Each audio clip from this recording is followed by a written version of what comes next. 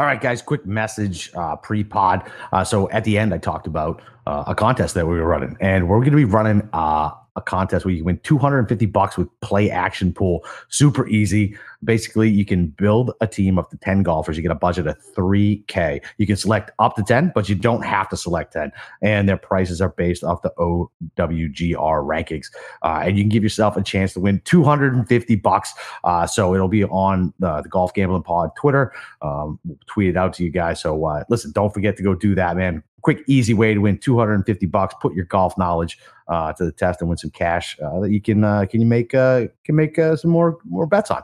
And other than that, man, don't forget that rate and review and share the show with your friends during open weeks. It's always very important to us. We appreciate all the support. So other than that, let's get the pod going. This episode of the Golf Gambling Podcast on the Sports Gambling Podcast Network is presented by WynnBET. Bet $50 at WynnBET and get $200 in free bets. Bet big, win bigger with WynnBET. Download the WynnBET app or visit wynnbet.com and start winning today. And we're also brought to you by Sleeper. You already play fantasy on Sleeper, but now you can win cold, hard cash with your over-under game. Just head over to sleeper.com/SGP on your phone to join the SGPN group, and Sleeper will automatically match your first deposit up to $100. That's sleeper.com/SGP. And don't forget to go download the SGPN app, your home for all of our free picks and podcasts.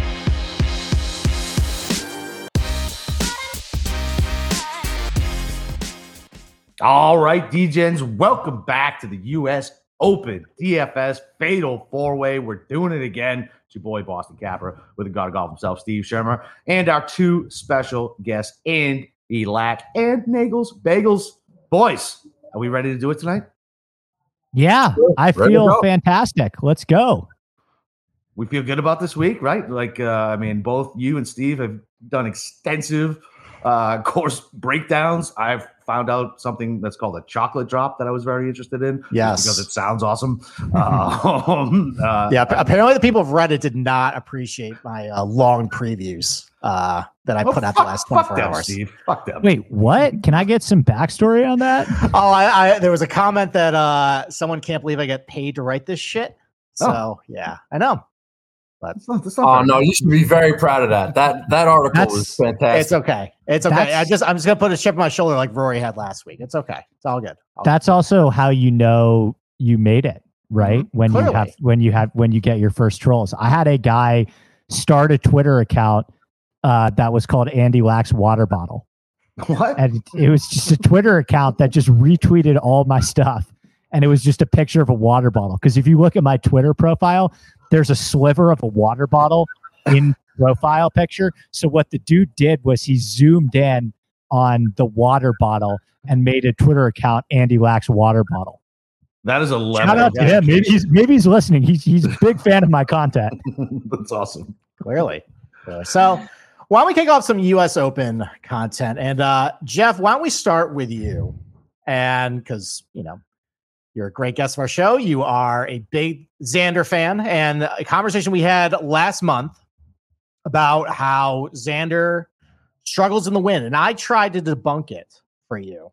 And I couldn't. I came up light. I could not find a lot of instances where he's been very good in the wind. So now we come to the U.S. Open where he's dominated the U.S. Opens. He's like 5 straight top 10s. Seems like he's got a favorable wind draw this week, at least for the first 2 rounds. Maybe some wind kicks up during the weekend, though. So I guess let's start with you. How's the temperature with you with Xander this week as far as maybe you get some weather conditions that might be a little favorable from this week? All right. Well, great to be here. Thanks for having me on. I don't know, actually. I'm gonna be up there. Last year, I was there in Torrey Pines and followed Xander around for a couple of days with Andy Lack. And, he hit the ball great and just he would mess around with his putting stance and everything else. And that was a bit of a disaster. Yeah, this is the U.S. Open. This is where he's pretty much shined with 5 straight top 7s to start his career. I don't know. I haven't really decided. I don't know. But karma-wise, I'm usually big on feel and energy and that type of thing. Like, I'm gonna be there, and things are good. So, is this all gonna come together? Is this gonna be my moment? And I don't care about that. I don't care if there's talk of the Saudi League, we mentioned it before, and I'm kind of laying low with the Xander stuff.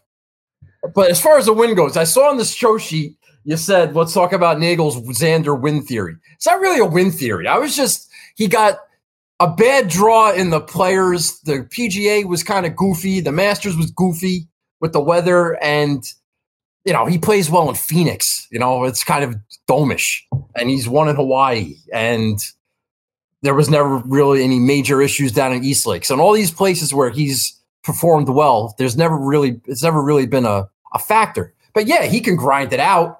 But to win, to overcome that, I just feel like it's just making a lot of excuses for him, and I'm tired of doing that. And if he wants to go out and win the U.S. Open this week in a favorable wind draw or 15-mile-an-hour winds, then yeah, go for it. That'd be great. But I'm not.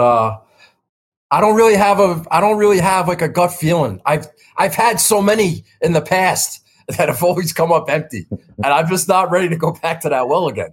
It's like he won, like he beat me. Like I can't do it anymore. Well, there's too many players. With that being said, I feel great about my Xander out right now, and I have a fun little fact about Xander in DFS when we get to that range. Okay, so you already spoiled who your favorite pick in $9,000 range is then. Well, I have a fun fact about it. Oh, fun fact. I don't have to talk about him. It just depends on who you guys talk about. All right, Andy, why don't we transition to you? So one of the things that Capper and he pushed back on me, and maybe it was taken a little bit out of context, is the issue about scrambling this week. And what I found looking at past U.S. Opens is logically it should be something that really matters. But if you look at past top tens, it's been kind of volatile. Some years it's mattered a lot. Some years it hasn't. I struggle to find a good correlation as far as where it mattered and where it didn't. Either like everybody was missing greens or smaller greens, fast greens. Like the closest thing I probably came was it seemed like it mattered at severely undulated greens, but that was kind of a dicey little correlation. So honestly, I'm struggling with how to handle scrambling this week. So I want to ask you, as somebody who studied this golf course as well, is scrambling something you're really valuing this week? Or is it something that's kind of like, it's good if you have it, but as long as you're not just Victor Hovland or anything, yeah, it's something I can look past if you're good at a couple other things. Are you talking about scrambling as a stat or like around the green play? Just around the green game. Okay. All right. Yeah. I thought you were talking about scrambling as a stat. No, just in general that.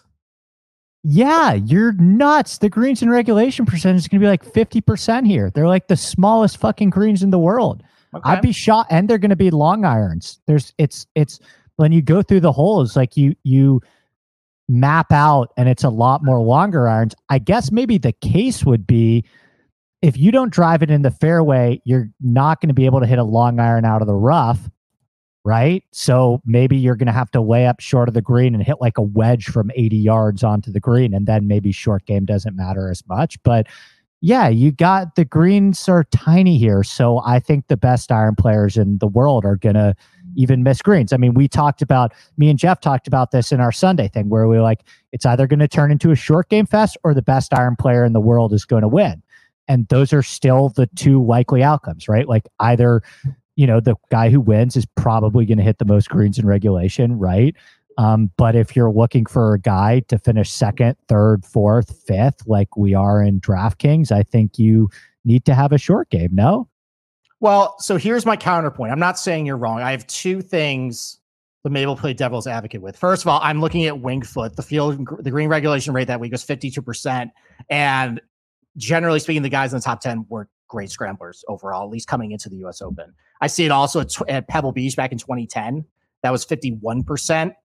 They were mostly just ball strikers. They didn't scramble that great. And then conceptually wise, when I think about where scrambling and just around the green really matters, like tight lies, like kind of like we saw at Southern Hills, kind of we saw at Augusta. And sometimes when we get into situations where it's really thick, rough around the green, sometimes it turns a little bit of a luck box. Like, for example, let's talk about your chocolate drop theory. Let's put Jordan Spieth on the side of one of those chocolate drops, and he's buried under it. Doesn't matter how good a scrambler you are. If it's a bad lie, you're probably not going to get it close. So I struggle with that sometimes with when you get really thick rough around the green, does it take a little bit of the skill out of it? I know Bryson has made comments about it of he prefers it when there's thick rough around the green because you kind of just slide a club underneath and just pop it so up. So does Hovland. Yeah, right.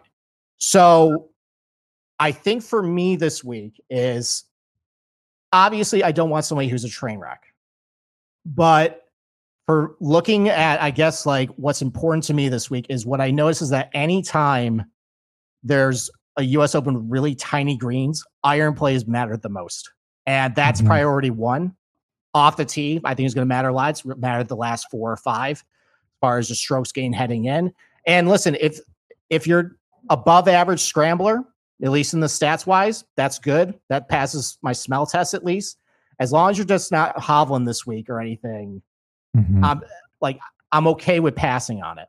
So I think that's fair. Yeah. I hear what you're saying. I think there probably is less skill involved. I think there's still a lot of skill involved chipping out of thick rough. And I think a lot of these guys, I heard today somebody say from the grounds, like one of the players is like, we want to be in bunkers here.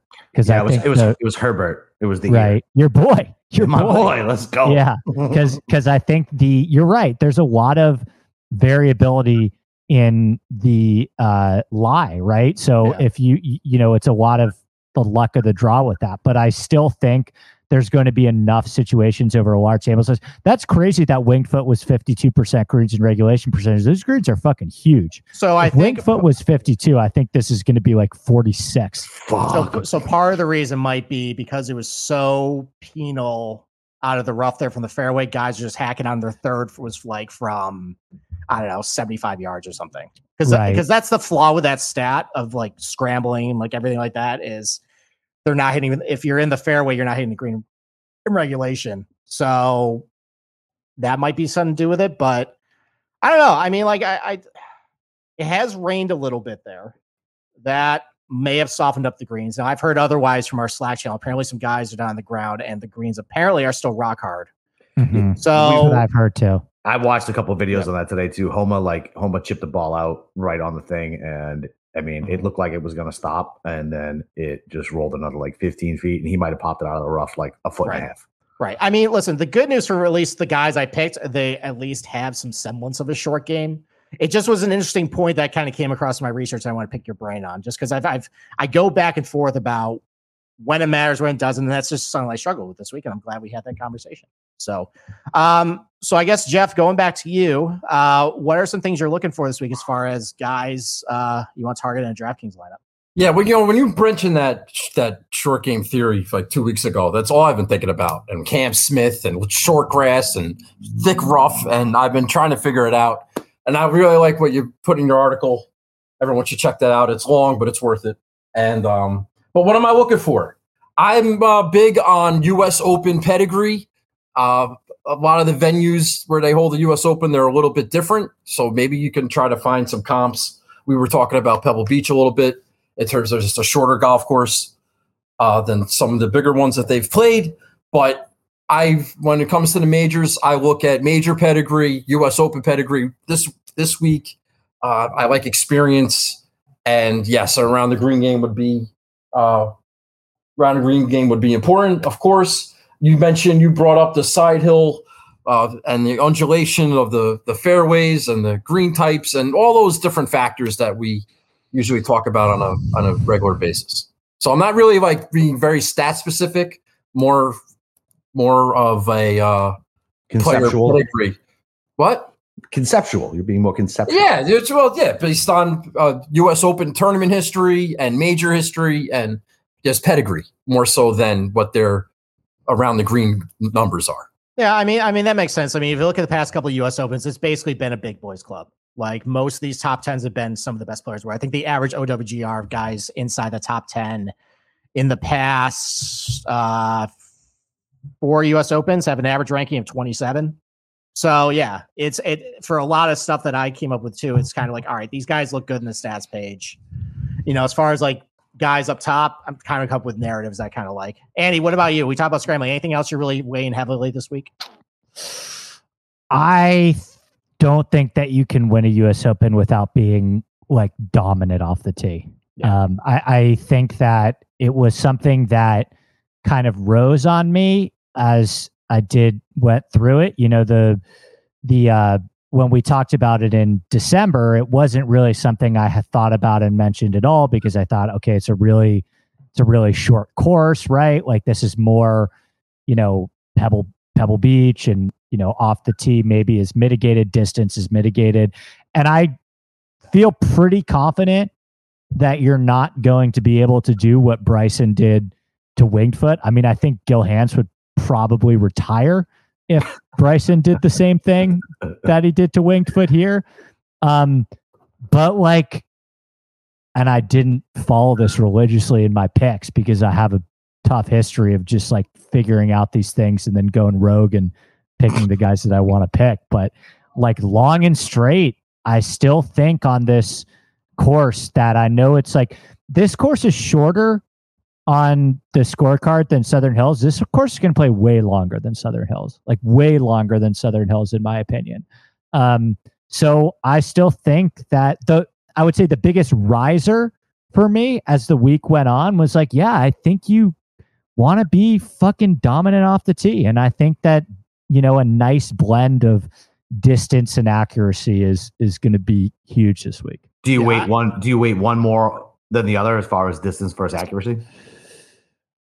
I think gun to my head, I'd take distance, but I think it's, yeah, I would. I still think so, because I just think about, okay, if you're, I guess it's more like if you're short and inaccurate, your path is just impossible. Yeah. And I know the difference between here and a place like Winged Foot is, if you're in the rough and you have a wedge, you can't. The reason Bryson was able to do what he's able to do to Winged Foot is because Winged Foot has these giant greens, and a lot of them slope from back to front, and a lot of them are open in front, right? So you have this runway to bounce your wedge shot up, and a lot of the greens at Brookline, like you kind of mentioned with your Beth Page comp, Steve, they're kind of like islands, right? They're kind of surrounded by.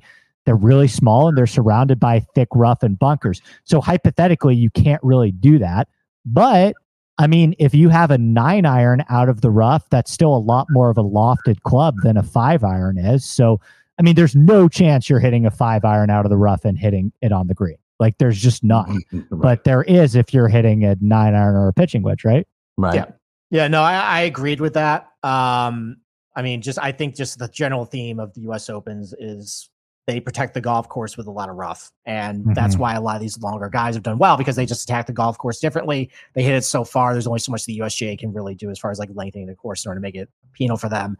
I think like that Winged Foot reference was a good thing to mention too, because no one was hitting the fairway that week because they were rock hard and everything was just just bound to the rough. I'm clipping that. Looking at this golf course, it doesn't feel like it's impossible to hit fairways. So I feel like there's going to be that opportunity to, if you have good control over your tee shot, you're going to be able to land it. Like, it's not going to be unfair like it was at Winged Foot.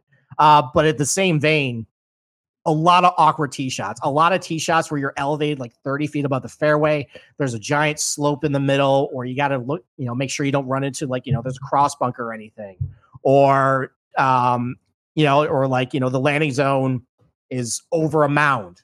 Blind approach shots or blind off the tee shots. So I think I agreed with you as far as like, I think you need to have some semblance of control over your tee shot. But again, gun to my head, I'm going to take distance, because hitting out of that rough, especially if we're going to get a little bit of rain and it's as thick as advertised, if you're a shorter hitter in that rough, you probably have over 100 yards for your third, because you're probably punching out. I know we're on a schedule, guys, but it seems to me like maybe it's just because I've been running around all day, but it seems to me like you guys are diving into the weather more than I have. I mean, I joked with Capper earlier that, it's going to take years off your life looking at weather reports before Wednesday, but like, are you guys seeing this like giant? I looked and it was like, okay, it's a little windy. I don't think it's like, maybe there's a little bit of an advantage formulating, sure, but I don't think that this, like, if we're looking at 10 to 15 miles an hour winds, we get that almost every week. Like, if you actually look at it, right? So are you guys really seeing a ton with the weather that maybe I need to be valuing a little bit more? It was way worse earlier. It definitely looks like it's changed. It looked like the guys going off on the PM on Thursday. We're going to get completely fucked on Friday morning.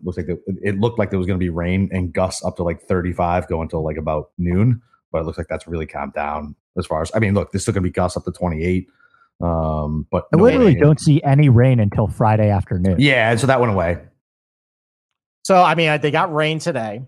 They're going to get some rain, I think, on Friday, and then possibility of rain Saturday, Sunday. That's what I've seen. I just tried to look at it earlier in the week. Sunday's going to be pristine. Sunday's going to be beautiful. It's going to be just like the Canadian Open. All of a sudden, fucking boom, like score fest. Like, here we go. Best golfers in the world, good conditions. Like, let's go. I'll text you the weather when I get up there. All right. Where are you staying at? Where are you staying at up there? What's that? Where are you staying at up there? I got like a Best Western or something. Plus. What town? Best Western Plus. What town? I'm staying in Foxborough. Oh, that's not close to Brookline. Have fun with that drive. It'll be fine. Okay. I got it all mapped out. All right. Just let you know. I will say this. It does look like Thursday afternoon is going to be worse than Thursday morning, and Friday morning might be a little bit worse than Thursday morning. You get that kind of pyramid thing a little bit. Yep. So sure, maybe there's a little bit of an advantage. That's the type of stuff. Like, I made all my bets. I'll do that in DFS on Wednesday if it's still there on Wednesday. Yeah. I mean, from what we were looking at least last night, maybe this morning, it seemed like that was very similar to what happened in Southern Hills, where I think the PM and Thursday got fucked, and then they started with a lot of wind on Friday, and then just calmed down. So we'll see. Yep.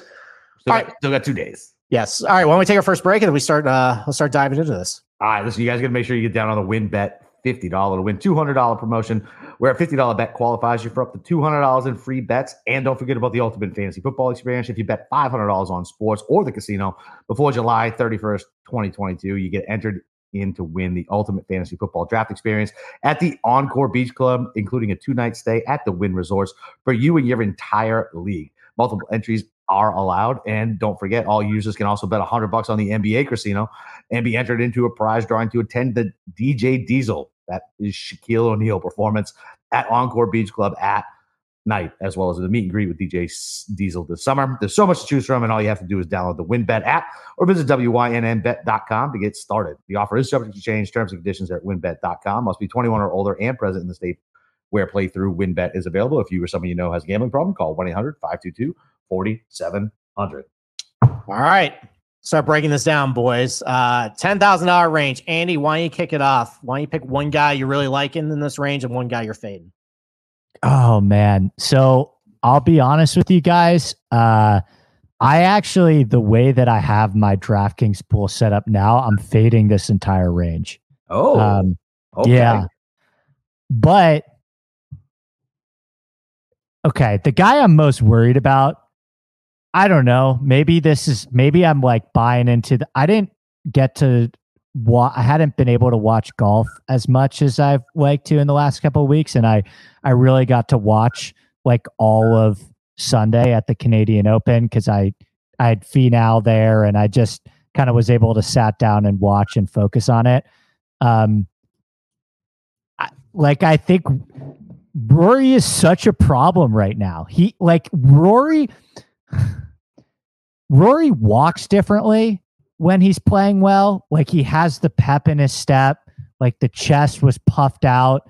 By the way, if you don't think I'm going to fucking victory lap over all those people that I kept telling that Rory's wedge game was bad, was a overblown narrative. Like, I've danced around on that one a little bit already on Twitter. The dude was fucking dead arming wedges, like recoiling drivers. Like, and you look at it with Rory, like, I have the stats pulled up because I wanted to find this. Like, when he gets going, does he sustain it?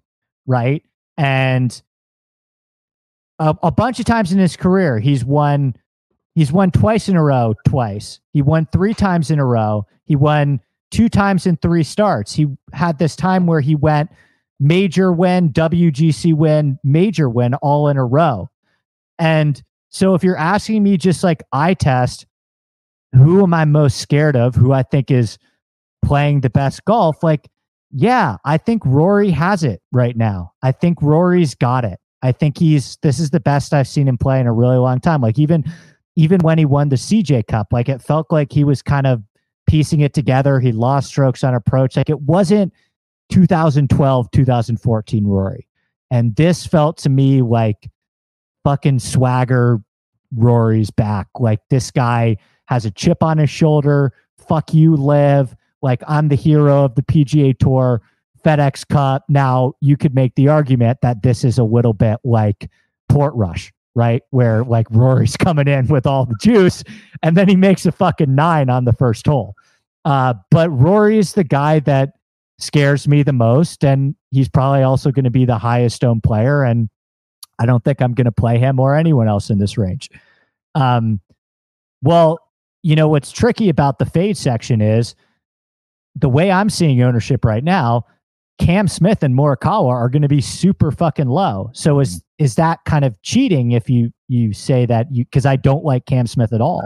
I think of the elite players, he's hands down the worst driver of the ball.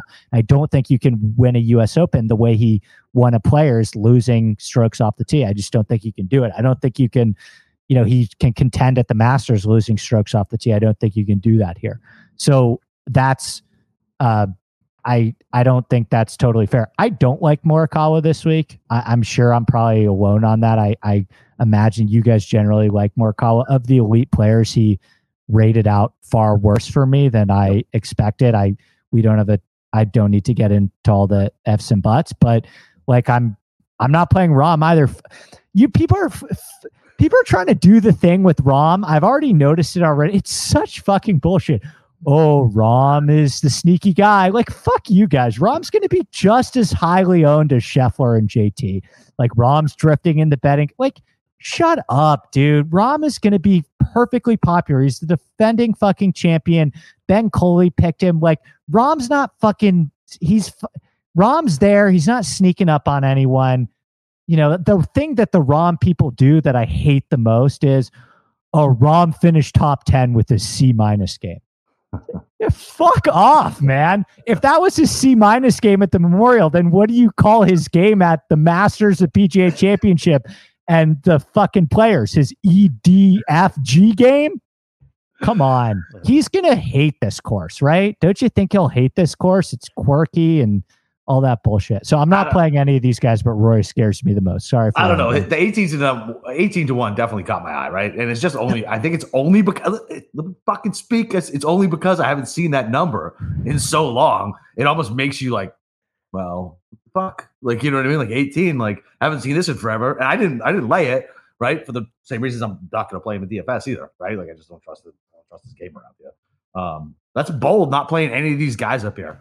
So no. I'm curious to see how that works out because I mean, the 9s is strong. Yeah, the 9s is definitely strong. But the 9s is strong. I mean, the 8s are kind of strong too. 8s are strong too. Yeah. I mean, I get it. It's just I feel like there's a lot of win equity up there.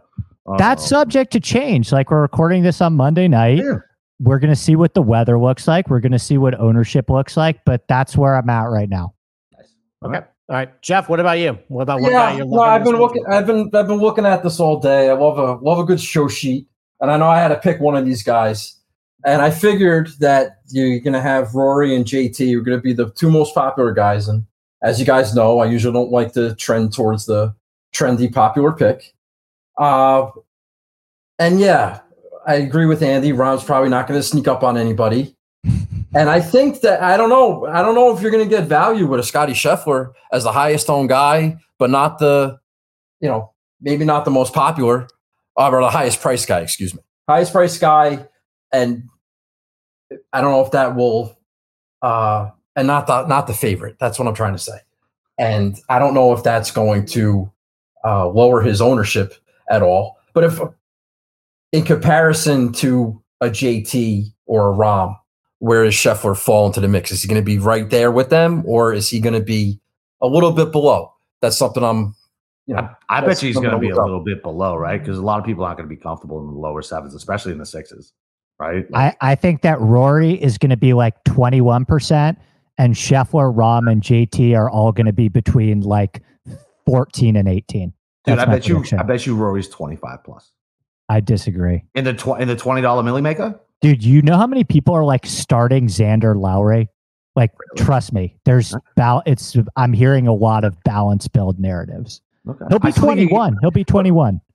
All right. Maybe, Well, maybe we can side bet that. Let's do that. Let's real quick. Let's side bet. Sorry, Jeff. Let's side bet Rory in the $20 million maker. I bet he's 25% or over, and you're gonna bet he's 25% or under. I'll take the under. Sure. I was hoping. Can we do like another one with like Lucas Herbert? Can I get my revenge? Bet on the Golf Gambling Podcast Show? Of course we can, Andy. I don't want that to be our only charity bet, but yeah, I'll take the under 25. Oh, all right. All right, cool. Sorry, Jeff. Go ahead. Didn't mean to step on you. I was just saying, I sometimes on occasion I'll like to fade a popular build. So if the common build is going to be start in the 9s, then yeah, you're kind of going to get, if you can pick the right one of these guys above 10, or in Scheffler's case, an 11, then maybe that would be like a sneaky, a different type of play. So I kind of like Scheffler, and yeah, I'm all that talk about short grass and around the green game, and we started talking about that at like Memorial. And Cam Smith was always bad at Memorial. Not this year; he faded on Sunday, but still. Up until this point. And he's never really been good in the U.S. Open, except for maybe his first one, I think. Chambers Bay, which is a totally different set. That's when that was his first U.S. Open, right? Yeah, he finished fourth, and Chambers, they were experimenting with a different setup that year. Yeah. Well, that's an understatement. Okay, the point thing is that he's never been good in the U.S. Open by his standards. And, but he's good at the players and with the short grass around the greens. So now I'm just running with this theory that Cam Smith, if you got rough around the greens, maybe that's not a good setup for him. So yeah, I think Cam Smith is an easy fade above 10, and I think I like Scheffler, depending on ownership. All right. I mean, look, like I basically echo what Andy said about Rory. I mean, the cherry on top of it, like you said, was I've been waiting for him to have some sort of fire in his belly. It seems like the last couple of years, it's just like, all right, something was lacking with him a little bit as far as like that killer instinct. It seems like maybe this live thing finally has unleashed that killer instinct. I mean, JT, I think also has that too. He also has been very vocal about live. Maybe having 2 bogeys coming down the stretch on the back 9 on Sunday, maybe that's going to leave a little sour taste in his mouth. He's going to come back strong this week and do well. I mean, the only blemish on his resume recently was a really bad iron performance after he won the PGA. Whatever happens, everything looks fine. But yeah, I mean, if everybody's gonna be really jumping to them, I'm not really inclined to go with them DFS. I don't know. We'll see. As far as my fade, I mean, you guys covered Cam Smith.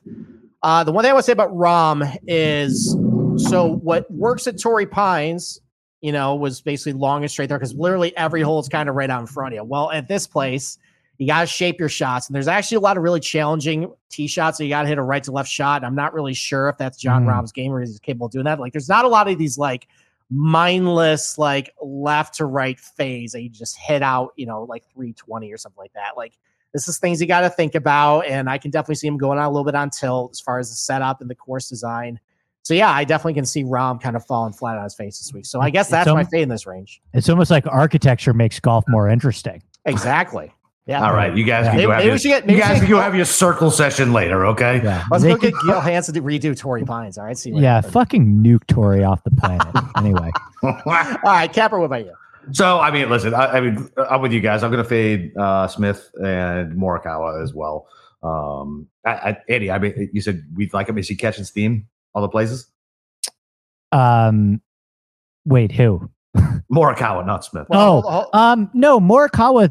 The thing with Morikawa, and I don't know if this is going to translate to ownership, is that the betting number is dropped big time. And so they're like boosting him and everything. They're boosting him and everyone. So like people are going to bet Morikawa at 30-1. Like I can't argue with that bet at all. Like no, you can't. Absolutely. Well, I can because a certain mush picked him as favorite golfer for the U.S. Open. So he's not going to win, unfortunately. Yeah, I did. Yeah. You forgot about that. I always forget, man. Dude, you text me like fucking 9:30 in the morning. It's 12 hours later. I just did a podcast with Mayo. He's Andercursed, too. Yes, he is. That's what he's talking about. Oh, that's what you're talking about? That's what I'm talking about.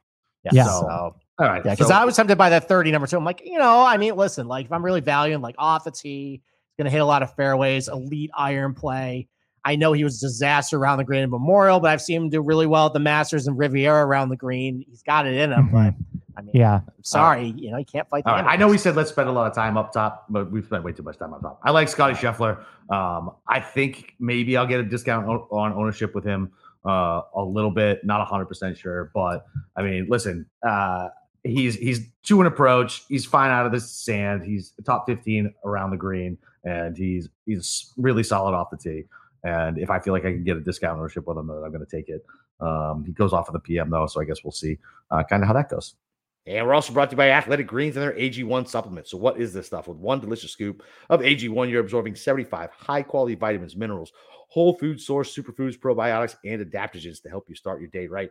This special blend of ingredients supports your gut health, nervous system, immune system, energy, recovery, focus, and aging. All the things. And it costs you less than $3 a day. You're investing in your health, and it's cheaper than a cold brew habit. AG1 supports better sleep quality and recovery, and they have over 7,000 5-star reviews. And to make it easy, Athletic Greens is going to give you a free 1-year supply of immune-supporting vitamin D and 5 free travel packs with your first purchase. All you got to do is visit athleticgreens.com/SGP. Again, that's athleticgreens.com/SGP to take ownership over your health and pick up the ultimate daily nutritional insurance. Did you guys know that browsing online using incognito mode doesn't actually protect your privacy? That's right. Without ad security, you might as well give away all your private data to hackers, advertisers, your ISP, and other prying eyes. That's why I use IPVanish VPN to make it easy to stay truly private and secure on the internet. IPVanish helps you safely browse the internet by encrypting 100% of your data. This means that your private details, passwords, communications, browsing history, and more will be completely shielded from falling into the wrong hands. Even your physical location will be hidden. IPVanish makes you virtually invisible online. It's that simple. And you can use IPVanish on unlimited devices, even your Fire Stick when you're streaming media, whether I'm at home or in public. I don't go online without using IPVanish. IPVanish is offering an incredible 70% off their yearly plan for our listeners with a 30-day money-back guarantee. That's like getting 9 months for free. IPVanish is super easy to use, and all you got to do is tap one button, and you're instantly protected. You won't even know it's on. So stop sharing with the world everything you stream, everything you search for, and everything you buy. Take your privacy back today with a brand rated 4.6 out of 5 on Trustpilot. So go to IPVanish.com/SGP and use promotional code SGP and claim your 70% off savings. That's IPVanish.com/SGP. All right. So 9K range. Jeff, you are starting the 9K range. Oh, that's right. Okay. You had a show sheet. You even referenced that you had a show sheet. Yeah, I know. I like a lot of guys here, and I want to spread it around a little bit. I'm going to go back to my roots, and I'm going to I have a theory. Remember last year at the Memorial when Rahm was forced to WD, and because of the COVID thing, and then went on to win the U.S. Open. Well, how about Hideki got disqualified from Memorial? Right, that wasn't that Memorial where he had the thing on his driver. And then now Hideki comes to Brookline.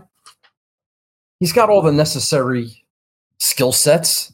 He's great in majors. He's been great in the U.S. Open. Maybe not great, but solid. And I just think a solid cash game, consistent play here would be Hideki. I don't think he's going to be super duper popular coming in off of that. And even at the he wasn't good at I think he finished like 60th or missed a cut or something at the PGA or it was 60th. Yeah.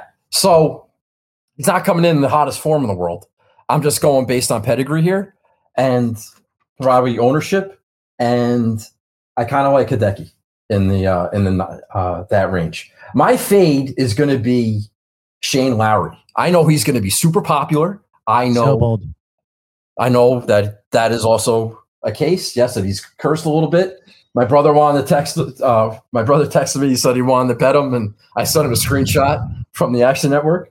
And he's like, "God damn it!" I mean, to be fair, Rose was so bold and fucking had three bogeys on a round and sneaky Sobel and Tim Anderson coming off top tens. Like, that's what I'm saying. Like, they might be percolating. I rostered Rose last week. I said he's not going to win, but it was stupid to not play him over Brendan Todd. What? Oh, yeah. I see he shot a 60 with 3 fucking bogeys, and I'm pretty sure that could break any curse, right? Like, I don't know. I guess we'll test the theory this week with my Irish brethren. He was a pick to win, and he didn't win. So, and the curse came in strong because he was about to shoot 59, and he airmailed the green by like 50 yards on the 18th hole. That's fair. He was never winning that tournament. Anyway, the point being is that, yes, Lowry, he hasn't sniffed the top 10 in the U.S. Open in 5 years, and I'm not going to fall into the hype train and the ownership there. So I'm fading Shane Lowry, and I'm going to play Hideki. That's who I like in the nines. Like it. Okay. Thank you. All right. So let's rewind the clock back to the PGA Championship, where I was on an island with my hate about Cantlay. It had nothing to do with the fact he hadn't been very good at majors. It was all about the grass type. It was that Bermuda thing. And I said he couldn't hit irons off Bermuda. And I said he couldn't scramble off Bermuda. And God damn it, he could not do it that week too. And now we're going to go back to a comfy little setup for him with northern strains of grass, where he's been able to hit his irons pretty well off of it. I mean, look, like he went back to Memorial, a comfy place for him, played really good, hit his irons great. We talked about Bethpage Black earlier. I see a little bit of that in this place. That was his best major finish, T3. And this is kind of like a golf course where I see, like, it's not like Southern Hills where you just kind of just like, all right, hit as far as you can. I feel like you got to think your way around this place, plod around, a little bit of target golf with the smaller greens too. I feel like that's going to match Cantlay's game. So, and he's not popular this week. It seems like people are going back to the narrative that he just sucks in majors. And this was the time I wanted to play him, and I'm going to play him at the U.S. Open. So I like Cantlay this week. And then my fade, I mean, I know he's not popular, but Andy, I just want to mention this when you talked about it on our major podcast, that Hovland might be stupid. And you might be right. No, that's not what I said. Hang on. Back up here. I said I'm not sold that he's figured out the mental side of golf, because he goes to a Pete Dye course where there's bunkers in the middle of the fairway and he just hits them into the bunkers. I heard he doesn't play smart. I believe that was the quote. I may have taken some creative liberties there as far as embellishing. Okay. What he does. I like Victor Hovland a lot. I think he's fine. But I think just something's off with him lately. I don't think he has had a good finish since Riviera. The ball striking numbers are down with him. Obviously, the scrambling is a disaster. I tried going with him in Memorial. I'm like, all right, maybe this, maybe with a deep rough, maybe that actually might benefit a real guy who's really bad and went horribly for me. I don't feel like going back to him again this week. And just again, like, I feel like he's going to make too many mistakes off the tee, going for things or not clubbing down when he should. And so that's my fade in this range. Okay. Capper. Right. So, I mean, you want to talk about somebody who's been dominating driving the ball and has, as they call it, the magic beans? It's Spieth, man. And he is what? He's right below Xander, so he's going to catch less than that. And then people can go down to go get Willie Z, a guy who always wins on the PGA Tour. I mean, it's to me, it's a no-brainer. Like, it really is. I mean, the guy's coming in like great form. If you need to be thinking around the greens and you need to have a good around the green game, which I still think is important, and he's driving the ball really well, I think it's Spieth all day. I mean, the guy's a proven winner. And yeah, man, I feel like I thought he would have been like uber chalk, but he's not. So, I mean, look, everything can change. So, yeah, I don't know, man. I like Spieth. And then, yeah, as far as my fade, I don't know. I mean, I guess I'm kind of with Jeff on the Lowry one. I might just be a little bitter because he fucked me out of a bet on Sunday. I'd say DJ, but that's kind of weak sauce. Hovland, I don't know. I'm not completely sold on fading him yet. I'm just not. I don't think I have a fade in this range yet. I like this range a lot. I love Xander. Oh, my Xander nugget. Xander has been in the winning Millie Maker lineup the last 3 years. Didn't matter how chalky he was. So is Louis, by the way. Louis has been in the optimal lineup at the U.S. Open like 3 years in a row. How about that? So he just goes Xander, Louis, and figure out the rest. There you go. Let's do it.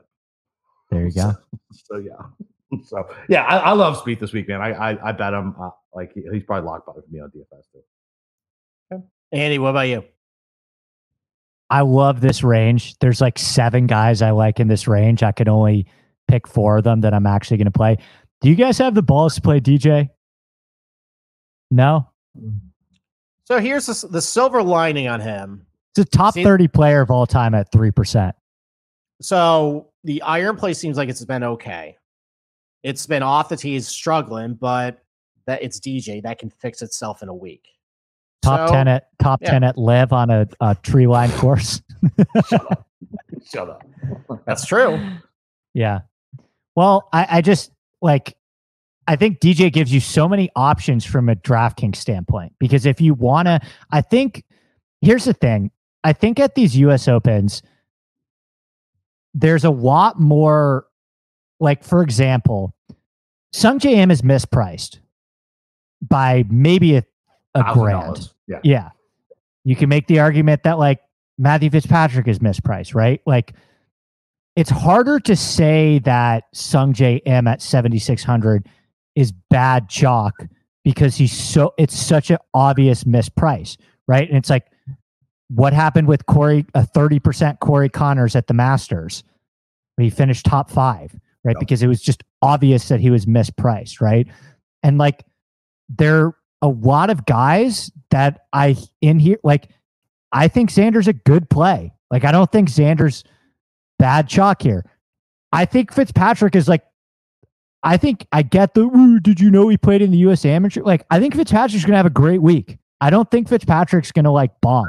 I could just see that. Maybe I'm in my head about, I run this every week and I deep dive it every week, and the chalk has just been performing way better than I would have hoped for like a month straight. And especially at the first 2 majors, the chalk performed way better than I hoped for. But like, if you can find somebody, if you play DJ, it just gives you so many fucking options, right? It gives you so many fucking options up here. And I like Hideki a lot too. Maybe Hideki's that guy, but I don't know if Hideki is, I think Hideki will be like 10% maybe, right? But go ahead, sorry. So I was just going to ask, so DJ can give you huge leverage up here, right? So But if you like a guy up here who's chalk, we already spoke, I think, offline, right prior to this, a guy in 7K who can give us just as much leverage, and I feel like I'd rather take the risk with that guy versus DJ up top. Yeah, but then can you? And does that mean you're going to play someone like Sungjae? Not Sungjae. Like, let's say I want to take. All right. So whatever. Before we get into the 7K range, like whatever. So I want to play Xander versus DJ, and then I just play. I play Xander and Gooch versus Sungjae and DJ. I mean, that's your 2v2, right? Sure. I just think I think DJ gives you so many options, and look, like he's 3%. Like, that's, I know. Like, you go through, like, he finished 12th at the fucking Masters and 9th at the Players. Like, what are we talking about here? He's the best outside of Brooks Koepka. He's the best US Open player of the last decade. Are we convinced that half of these other guys that everyone else is playing can play USGA setups? Yeah. Right? I'm not sold that Hovland can. My fate is Spieth, by the way. Okay. I don't think that. I'm not sure. I get the stats thing. I don't think Spieth is good enough off the tee to win a U.S. Open on this type of setup. Because he's still a little squirrely and he's able to scramble his way out of it. Like, I get it. Like, I watch. Yeah, it's like, look at the one U.S. Open that he won, Chambers Bay. That was these giant, wide, firm and fast fairways with big undulating greens, right? Mm-hmm. The U.S. Opens that I was looking at, Pebble U.S. Open setup, not good.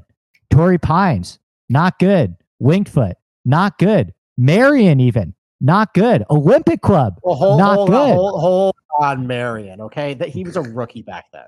Okay? And his. It was Billy Horschel's second major ever, and he did okay. Billy Horschel sucks. I think he might win this week. I love Billy. Anyway, it's just like whatever. Spieth is my fade. We don't need to spend time here. I love Cantlay too. I think if the 4 guys that I am likely to play are Cantlay, Hideki, DJ, and Xander. Okay. Jeffrey. Yeah, I'm here. No, I'm not getting involved in a Jordan Spieth conversation. Okay. It's bad for business. All right. All right. Well, why don't we take another break and then we'll get down the $8,000 range. All right. So now we're on to Sleeper. It's the fastest growing fantasy platform today with millions of players, and you already have a fantasy league on there. I use it for mine. It's the game-changing product, unlike anything else in the industry. And now you can make money on Sleeper too by using their new over/under game, and it's super simple. All you got to do in any sport is choose 2 or more players that you like and pick the over/under. Then choose the amount of money you want to enter it in. If you do it correctly, you can win anywhere between 2 and over 20 times the money you put in. And the main reason I'm excited about the over/under on Sleeper is the only app where I can join my buddies' contests and play together. It's got a built-in group chat where I can see and copy my friends' picks with the tap of a button. It's insanely fun to write out together. Once again, I think it's more fun to go against your buddy and talk shit. So stop what you're doing and download the Sleeper app now for their new over/under game and have fun with your friends and make some money. So go join our listener group on Sleeper at sleeper.com/SGP, and Sleeper will automatically match your first deposit up to $100. That's right. Join our squad and get a 100% deposit match at sleeper.com/SGP. Okay. Is it my turn for $8,000 range? Yeah, sorry, my dogs are back and I had to go on mute. That's okay. All right. I mean, look, like a lot of players I like in here, a lot of very popular players. Seems like Neiman's going to be really popular. Burns, Finau, Homa. So, I mean, some of the guys that aren't getting as much ownership that I can at least justify in my head. Maybe I unfairly criticize Berger based on what I saw in a bunker on 10. The Masters may have started some false rumors about how he was injured. Maybe he was for a little bit, but he came back after an ugly PGA. Hit the ball pretty good at Colonial. Came back at Muirfield Village. Was very good there too. He did very well at Torrey Pines last year in the U.S. Open setup. Did very well at Shinnecock Hills. Like, this is a guy I'm a little concerned. He does not have a lot of pop off the tee. He's got to have a good driving week and keep it in the fairway, because if he's in the rough, he doesn't have the club head speed in order to, get out of it.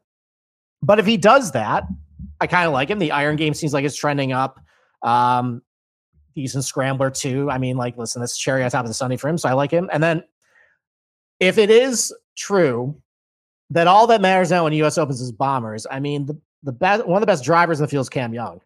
And with all much strokes he's gained off the tee, how long he is, that's great. Now, the 84 at Muirfield Village was stinging.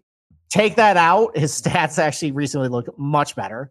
And I mean, if you really want to put some, cherry on top of the Sunday, listen, I can go over his stats and why he's great. We all want to reference Sleepy Hollow Country Club for a lot of reasons. Let's actually apply to a golf course take. So I don't know. I wish I made this connection back at Southern Hills, but Gil Hanse actually renovated the golf course, I think back in 2008. He did. It's a CB McDonald, though. So I know it's a CB McDonald, but that still has some sort of the awkwardness of, the Country Club of Brookline. It's even got one of those drop kick par threes. It's down the hill with trouble everywhere. So, there's a little bit of quirkiness to us. There's some quirkiness of this place too. That's just I mentioned at the top of the show that all these guys are pretty good. It's just that there's some narratives that I can spin in my head about, okay, especially going to a place like Brookline that is a little weird.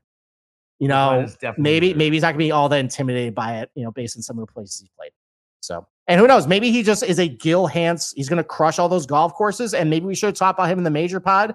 And considering Gil Hanse is gonna redo about 10 of these things over the next 15 years, maybe we should have done an over/under on how many majors Cam Young's gonna do. So, I like those guys, and I guess my fade. You just mentioned Billy Horschel. I understand the logic, and I get the Marion thing. When I look back at what he was as a player back in Marion, though, he was a different player. He was actually one of the longer guys on the PGA Tour. His strengths were actually distance and putting. It's kind of shifted a little bit. And actually, if you look back at the driving distance stats, back then, he hasn't really gained any distance off the tee. So, but he's gotten a lot more accurate and better. I know he's gotten a lot more accurate. But if I'm saying that, I think you're a little behind the 8 ball as far as we don't have length at U.S. Open setups, and he hasn't been very good ever since then.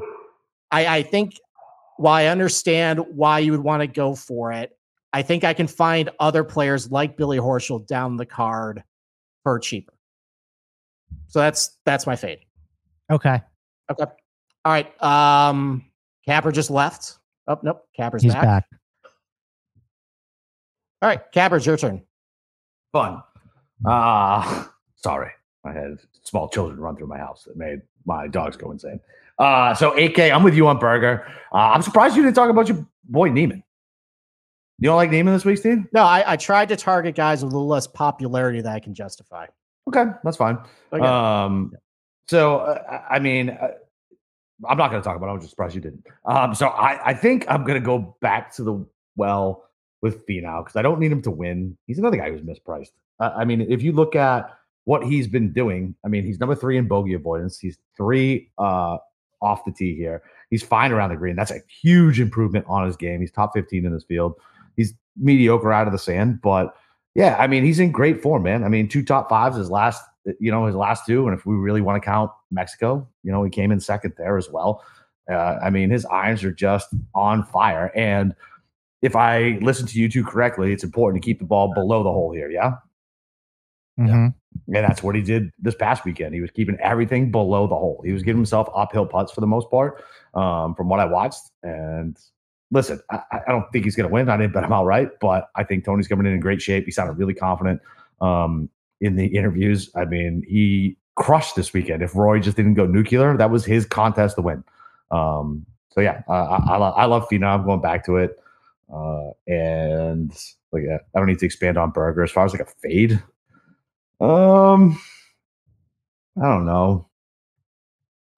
I don't want to fade Burns because it's kind of the same lazy narrative of as far as like Cantlay, right? Like, I don't know. And I feel like Burns is somebody who can ride this momentum, right? That he's been playing with. So Hatton doesn't have any fucking ownership. I don't know. Brooks, no ownership. Like, I don't know. I mean, I guess pick your own fucking guys down here. I'll fade Fitzpatrick just based out of principle and that I'm team never fits. So, I mean, don't follow me to the grave on that one. But yeah, like I'm team never fits. So no fits for me ever. Okay. Andy, what about you? I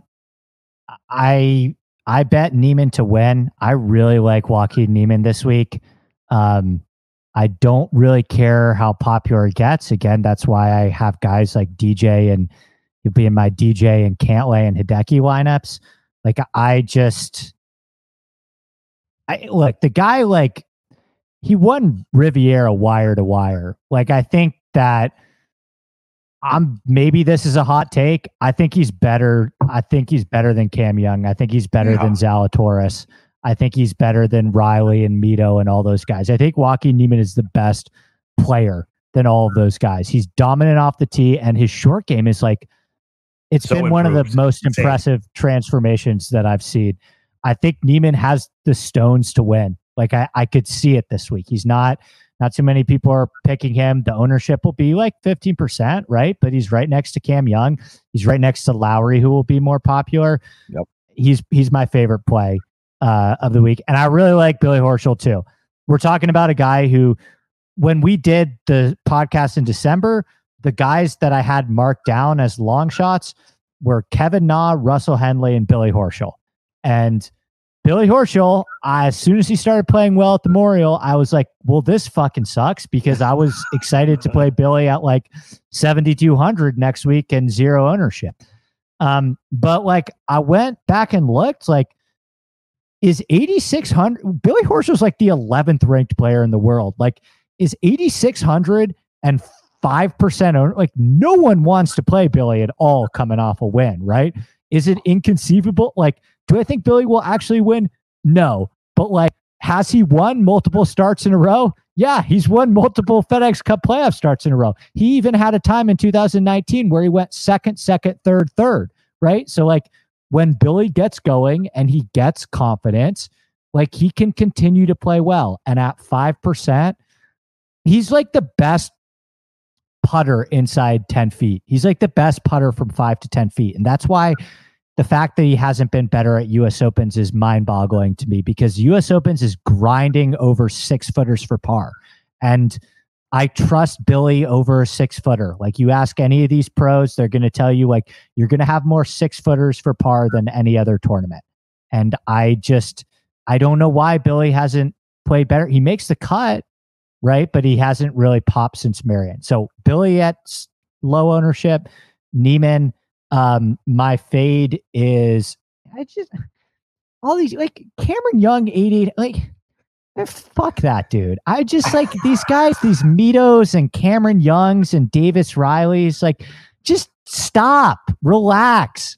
They'll come back to earth a little bit. It's not, you got to earn your stones. It's not just you're trying to skip levels. They're trying to skip like the John Deere win. Just stop. Like relax. Like Neiman earned it. He won Riviera. It's time for Neiman. That's fair.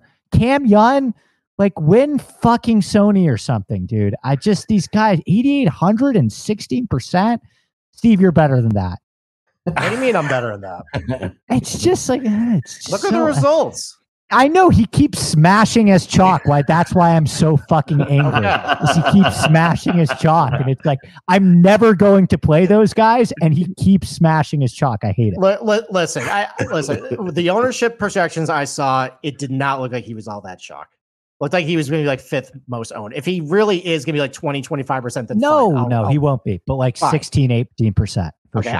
I was seeing even lower than that earlier. So that's what drew me to him. But okay, I understand that he probably will come back down to earth. I've just been really impressed with the play, and a lot of things I've been valuing with him, or coming for the U.S. Open, he tends to check some of those boxes. So, all right, Jeff, what about you?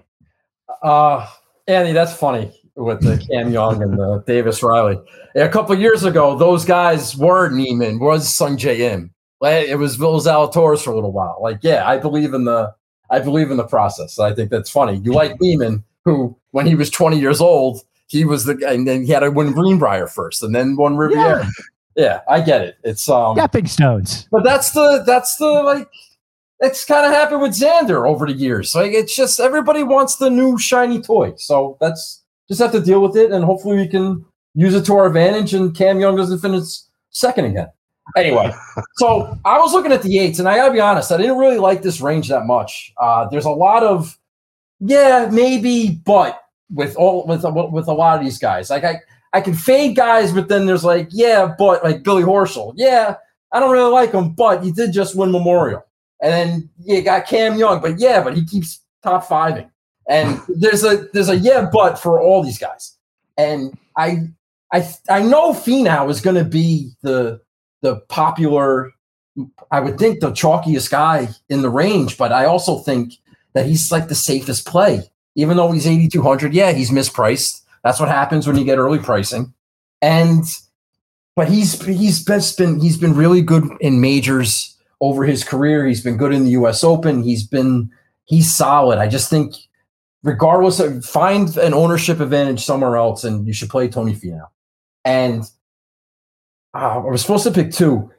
The argument for DJ, 3%, I get you're playing the talent and everything else, but one of the things you said about DJ is that he's the second best U.S. Open player, but who's the first? And you got Brooksy there. Just coming off a wedding, second win and a win in his last 4 U.S. Opens. He wasn't in great form last year, and he finished fourth at Torrey Pines. He might be hurt. He might go join the Saudis.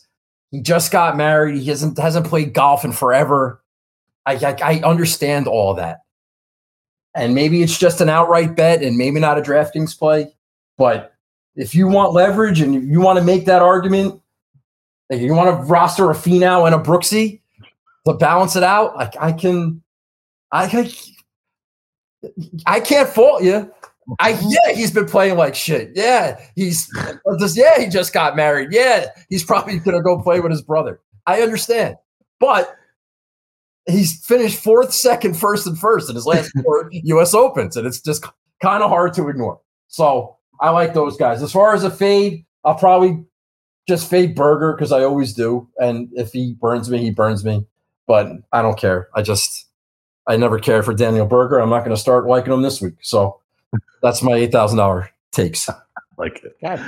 All right, $7,000 range. Back to you, Andy. Can I add one quick fade for 8,000 too? This will take 30 seconds. Yeah. So Tyrrell Hatton goes to Augusta National and complains. Then he goes to Southern Hills and complains. And then he goes to St. George's and complains. I'm starting to notice a theme here. I think you have to fade Hatton on top 100 golf courses in the world.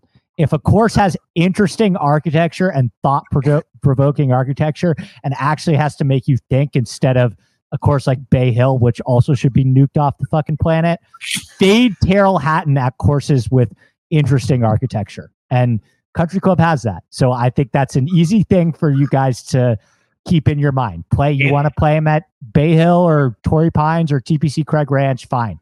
But a course with thought-provoking architecture, I'm out on Hatton. He would have shot 20 under a Centurion Club last weekend. He should join. Right. He's actually paired up with 2 live guys still. There you go. Poor Lowry's paired up with fucking 2 live guys. Like, why did they pick poor Lowry to go there? Just because they knew he's nice and he's not going to create anything. I feel like Lowry's always with the troublemakers. Like, I feel like he's been in like these controversial like groupings before. I don't know. Maybe he's this there like kind of keep it light. All right, $7,000 range. Back to you, Andy Lack. No, it's me. It's me. Follow your own show. I thought you already went. No.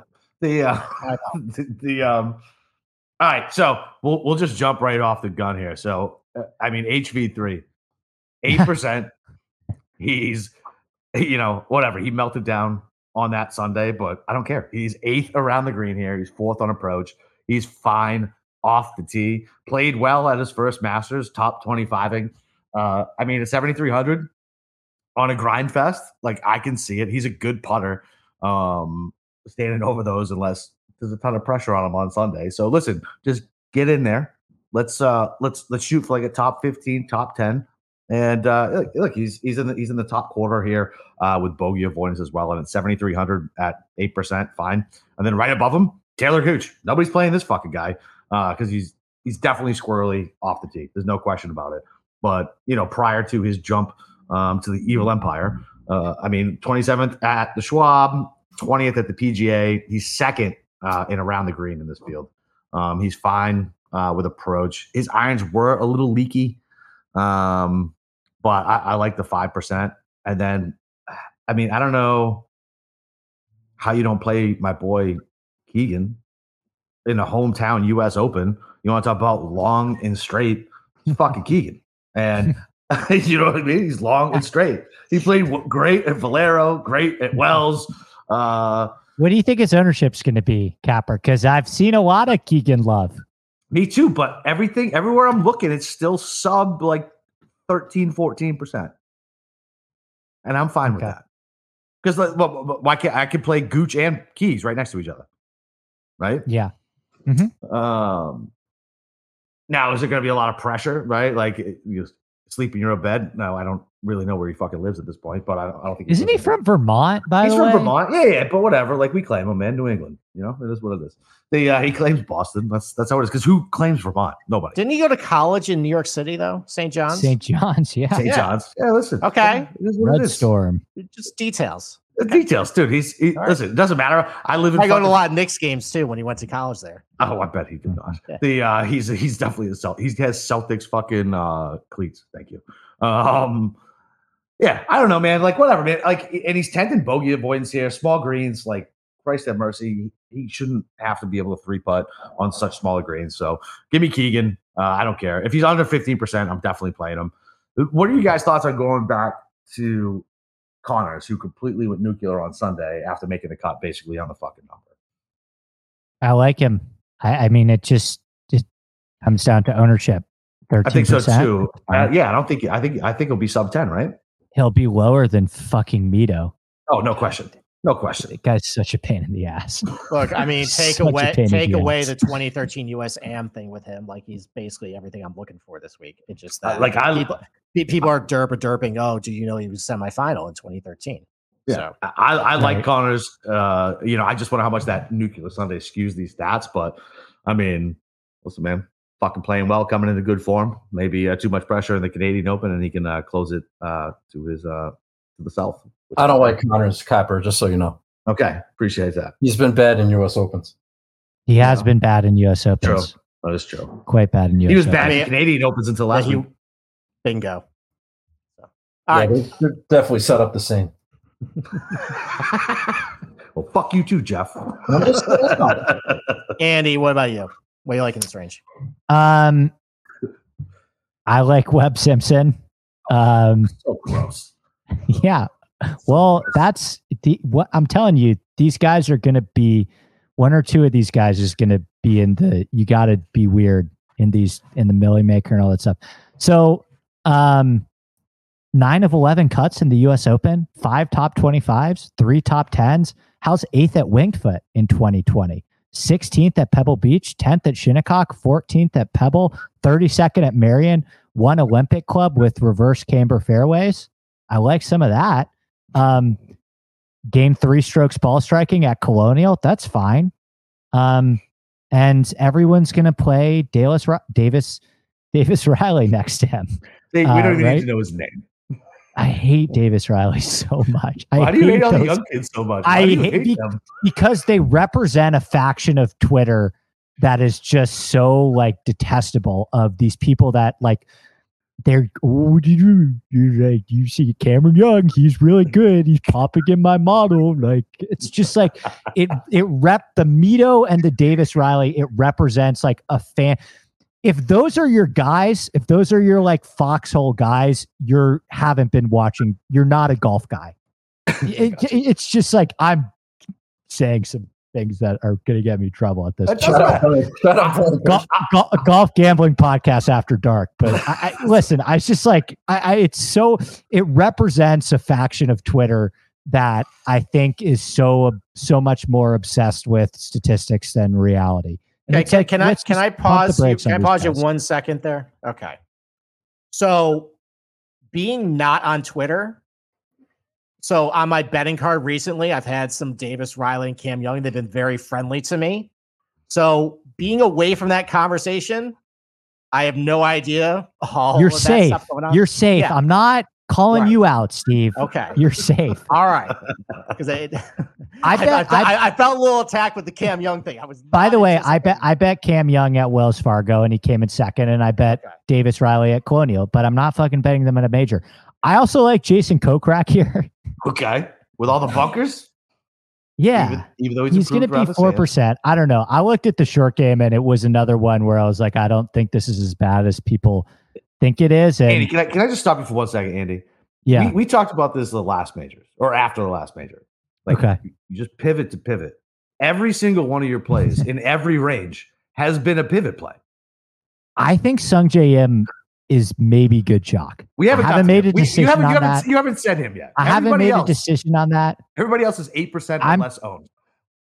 Well, I'm trying to win $1 million. Okay, I'm sorry. I'm trying to win $1 million. We talk about a content thing, by the way. Listen, if we want to be like every other podcast and just say, "Oh, play 25%," no, it's not that. I'm just bringing something back that he said, and he says he needs to stop pivoting just to pivot sometimes. I know, but we also you haven't let me finish with this range. You haven't let me finish with this range. Sung Jae is so mispriced. That is like a dilemma. I haven't made a final decision yet, but it's a lot of like Corey Connors, 30% at the Masters finishes 5th vibes to me. Like I haven't decided yet, but like I'm not ruling that out. But yeah, I like Kokrak and Webb, and I like Siwoo. I'll give you guys all the guys I have start: Kokrak, Webb, Siwoo, Luke List, Brian Harmon, Sebastian Munoz, Gary Woodland, Francesco Molinari. Oh, he's in the 6s. There you go. There it is. I gave it all to you. Yeah, I got List, Harmon, Munez. I have those 3 stat as well. Right. That web shit you just spun, I don't like what it did to my brain. I don't like that. I don't like having to think about having to play fucking web. Well, you're going to hate when it's my turn then. You too? All right, let's go to Jeff first. Yeah. All right. So I'm up. So I was doing I was looking at the $7,000 range, looking at the old spreadsheet, and I have to say something jumped out at me. So they have the last like 10 years of U.S. Open results, and there's 40 players that are priced in the $7,000 range, and out of those 40 players, there's a combined 27 total top 10s from the guys in this range, and 5 of them are Louis, 3 of them are Webb, 3 out for Scott, and 3 for Rose for top 10s, and it's just not a lot of pedigree in this range. So yeah, I do kind of like Webb, Andy. That's a good call. If I value U.S. Open history it would be foolish for me to ignore that, depending on his ownership. Louis, he should have won Tory last year. What did he finish? 12th in the Saudi thing last week? I don't know. He's been bad, but he's been good in his last 3 U.S. Opens. I know that for sure. Yep. And so I'm looking at Louis. I'm looking at Webb. Andy, you mentioned Brian Harman. I kind of like him as a sneaky underdog play. And what about Patrick Reed at 7,200? That guy's 100-1. Like I gotta bet that he's You got to bet that just for the listen, storyline. he's not the straightest. I understand that. He's been better. But I think about these hard grinding golf courses, and he's been okay in the US Open. And he won a Torrey Pines, he won at Bethpage Black. It's not as big as those golf courses, but it's quirky and short game. And God, if he could just keep it in the fairway, it's not too long where that's going to be too much of a disadvantage if he's not in the fairway. And God, him winning and going to Saudi, like that's a thing, man. Captain America himself. So I have to decide if I'm going to take the plunge with Reed. But yeah, a couple of guys in the sevens, Reed and Webb, Harman, and maybe a little Aaron Wise. But I've talked enough. Okay. Wise is not on brand for you. I kind of like him too, but he's like that's not an on brand play for you. He's been sneaky, not terrible. And like I said, there wasn't a lot to go on here experience wise. So yeah, he was like a late ad to the. Yeah, no, I like him too. 35th at the Pebble Beach US Open. He's got a couple of top 20s at PGA Championships. So. Okay. All right. Before I begin, Andy, no love for Fleetwood this week? Here's the thing, guys. Like, okay. People just it's just, I posted a picture. There was a Twitter thing. Somebody tweeted out who's going to win the US Open. And I posted a picture of Tommy Fleetwood and it got 50 fucking likes. And that's when I said, I'm out. I'm out. I bet him at 80-1. Me and Feinberg both did for the brand because I've been saying Tommy Fleetwood's going to win the US Open for a month. But you got to know when, I was playing Tommy Fleetwood at the PGA Championship when he finished 5th. I was playing Tommy Fleetwood at the Masters when he finished 14th. I was playing Tommy Fleetwood at the Players when he finished 20th. Now the people that want to play Tommy Fleetwood are not people that I think are smart at golf. So you got to know when it's time to cut ties. I love Tommy. I have 80-1 on him to win, but I'm not playing him in DraftKings. Okay. All right. Okay. Just fair points. All right. Well, I don't really like Fleetwood, so I wasn't going to go with that. So I agree with you on Webb. The only thing I will add with Webb is that I mentioned, I think on the Colonial show, that he finally decided to change irons. He wasn't hitting his irons all that great. His caddy finally said, hey, go to these. You'll hit the ball better out of the rough. Sure enough, he hit his irons great at Colonial, hit it great at the PGA as well. So, yeah, I mean, and like you mentioned, sneaky good U.S. Open history. Obviously he won, but recent stuff too. He was out of a sea of bombers, one of the only shorter guys in the top 10 at Winged Foot. So I like him. Russell Henley also has pretty good U.S. Open history too. I know his results haven't been all that great, but if I'm looking for a guy who, if he's going to keep in the fairway and the final group at Torrey Pines last year. Yeah. And he actually, I remember at Shinnecock Hills, I think he got off to a really good start too. I think it was either that or it was Shinnecock. He also finished top 30 at Erin Hills as well. So yeah, maybe he raises his game in U.S. Open setups. I like him. And then he's not all that popular, but I don't know what the ownership's really going to be. It's Monday, but just kind of for a guy just playing well. If I'm looking for a guy with a little bit of a combination of length and accuracy off the tee, hits his irons okay scrambler. Sebastian Monier's been pretty solid all this year. If I'm looking for a guy just to make the cut, and that's really important this week. There's 156 guys, top 68, make the cuts. So $7,400 if he makes the weekend, just kind of keeps it in play.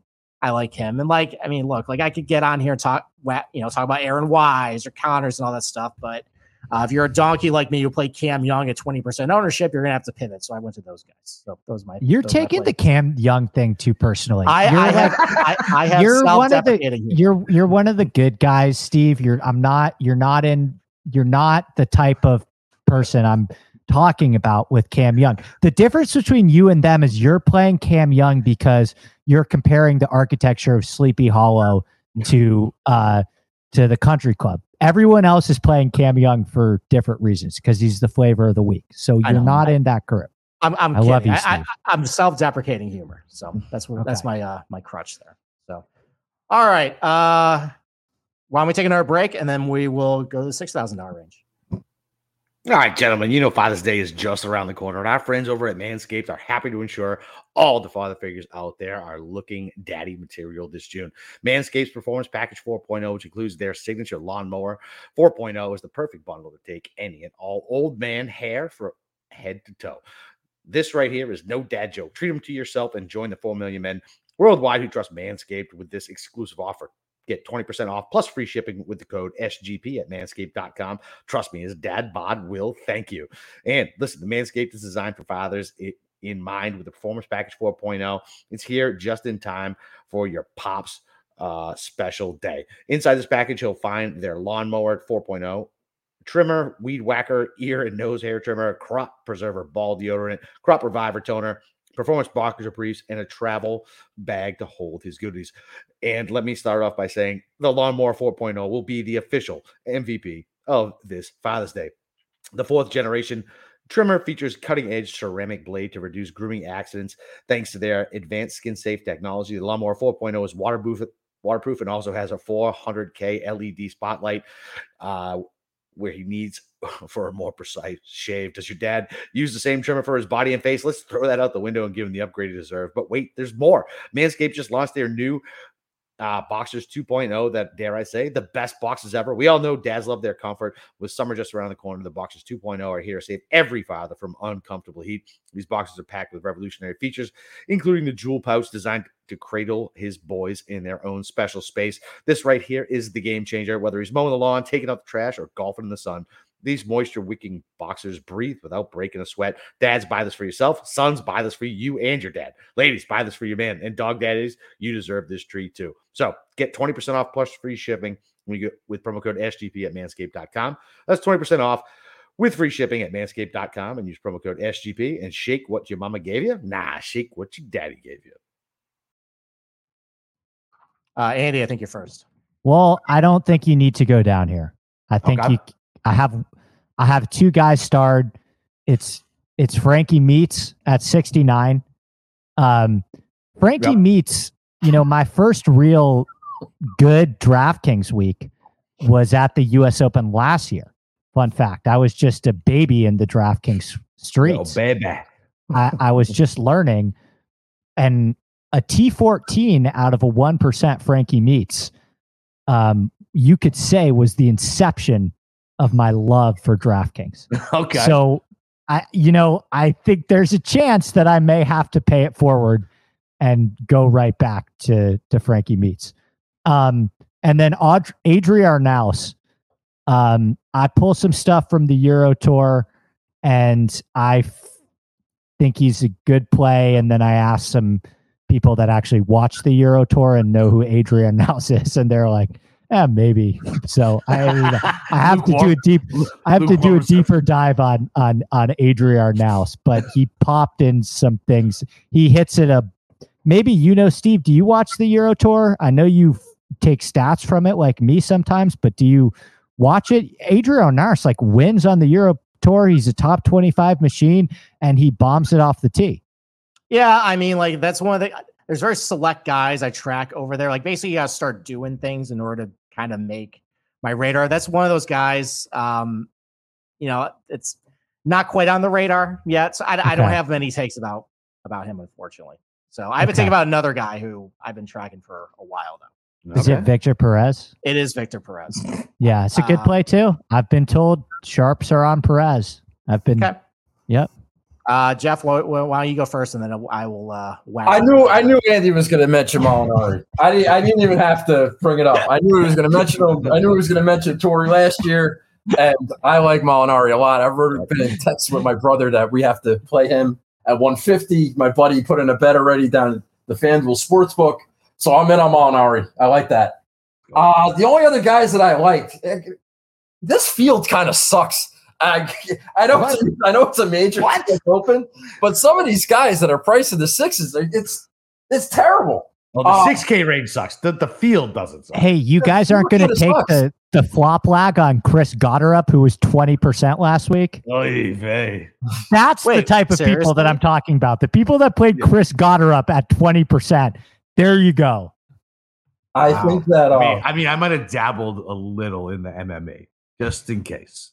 There's a Chris Nagel in this. There's a Nagel in this field. There is. I was going to bring him up to you. I wanted to ask if he was your fucking cousin. It is not. But anyway, I like thinking about Mackenzie Hughes. Again, Andy's right. You may not have to go down here.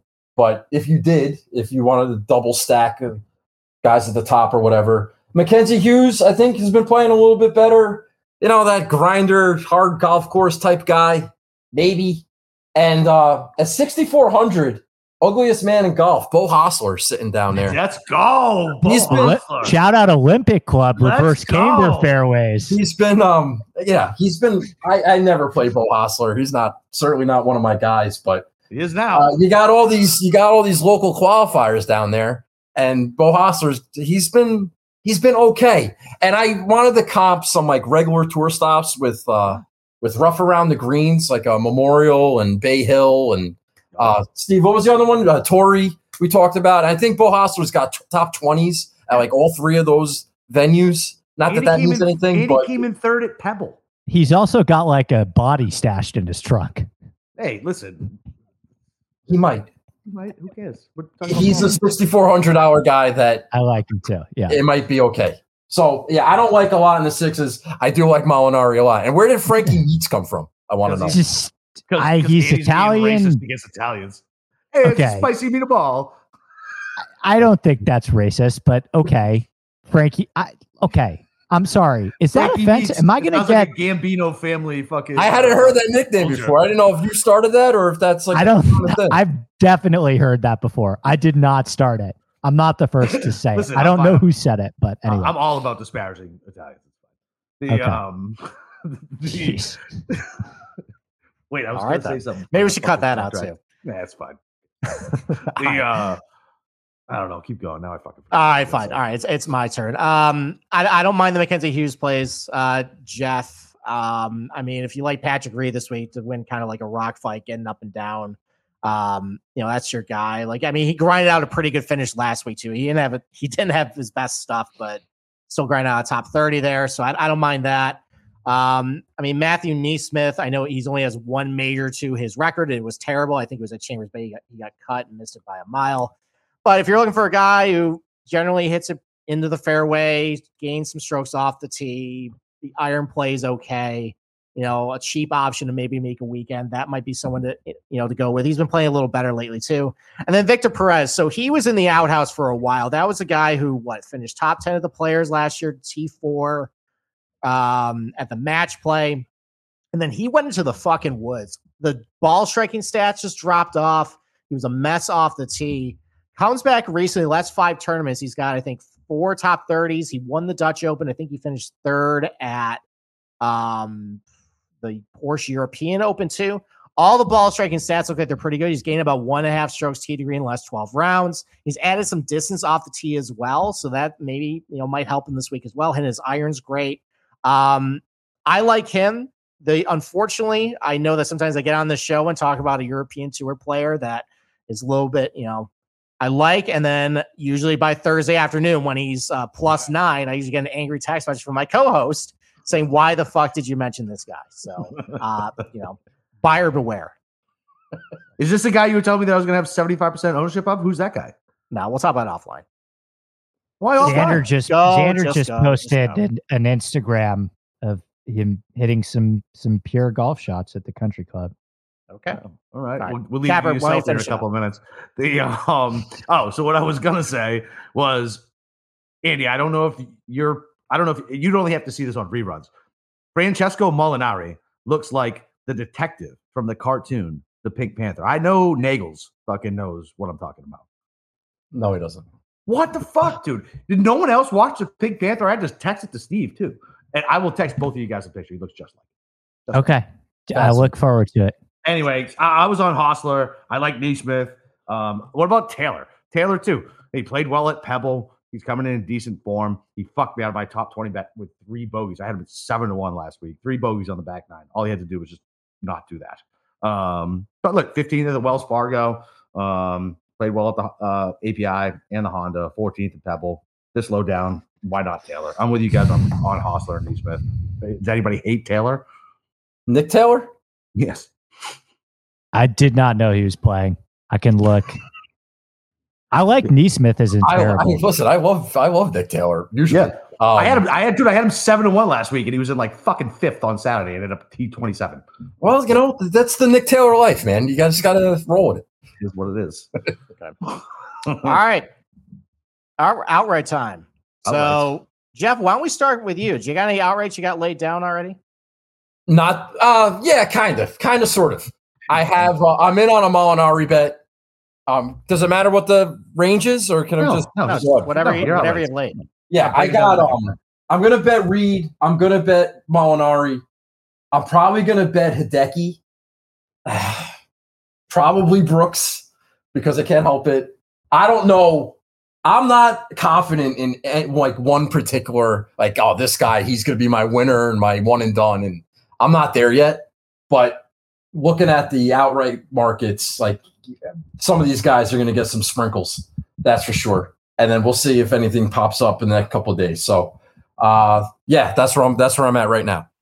Perfect. Okay. Andy, what about you? And we're also brought to you by Athletic Greens and their AG1 supplement. So what is this stuff? With one delicious scoop of AG1, you're absorbing 75 high-quality vitamins, minerals, whole food source, superfoods, probiotics, and adaptogens to help you start your day right. This special blend of ingredients supports your gut health, nervous system, immune system, energy, recovery, focus, and aging. All the things. And it costs you less than $3 a day. You're investing in your health, and it's cheaper than a cold brew habit. AG1 supports better sleep quality and recovery. And they have over 7,000 5-star reviews. And to make it easy, Athletic Greens is going to give you a free 1-year supply of immune-supporting vitamin D and 5 free travel packs with your first purchase. All you got to do is visit athleticgreens.com/SGP. Again, that's athleticgreens.com/SGP to take ownership over your health and pick up the ultimate daily nutritional insurance. I'm not going to lie. I gave Rory at 12-1 we had a cup of coffee. Long look, and then I ultimately decided against it. But listen, I've hit 5 this year. I hit a big bet on JT at the PGA. I'm up money on Xander because I bet him at the Zurich and won that. I get the fucking, why would you bet Xander when you could bet Colin at a bigger number? Like, I get it, but fuck off. I've had a great season. It's the U.S. Open. It's my favorite tournament of the year, so I bet Xander at 25-1. 25. That's not bad, right? Oh, that's a good number. Yeah, so I bet Xander at 25-1, and I bet Patrick Cantlay at 28-1. And can I finish the? Yeah, that's it because it's almost done. I only got 5 of them. Xander 28, Xander 25, Cantlay 28, Neiman 40. Sungjae 66, Fleetwood 80. That's it. I like how you attack. That's the squad before they even attacked you. I've attacked a lot of people today. I've probably alienated a lot of people. Do we want to shoot on NFTs at the same time? With my comments in today's show. I just love the attacking people before they can attack you. That's my betting card. Those 5 guys. We're going to battle at Boston Tea Party. We're going to battle. Okay. All right. I'm gonna die on this. Cantlay sucks on Bermuda, but he plays great on like Poa and Ryegrass and everything. And I got him at 25-1 as well.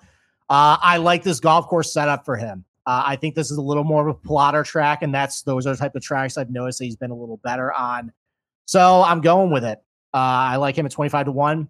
And if I think about Brookline, just weird, funky, like quirky, all that stuff, like why wouldn't I play Jordan Spieth? I understand that maybe some of the off the tee stuff maybe it's a little bit of mirage, but I mean, the stats say it's been great. This is definitely the best off the tee he's been coming into a U.S. Open.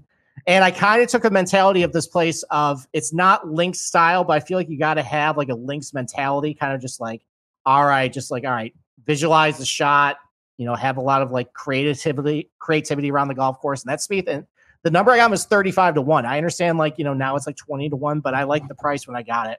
I also am on Joaquin Niemann. That's why I didn't mention him back in the $8,000 range. I really like Niemann this week. I liked a lot of things I saw on the stat page. He's long. He's really improved his not necessarily the accuracy, but like the good drive percentage. Basically, he isn't putting himself as much trouble as what he could be doing. It's not enough trouble in order to still find the green. Improved scrambling.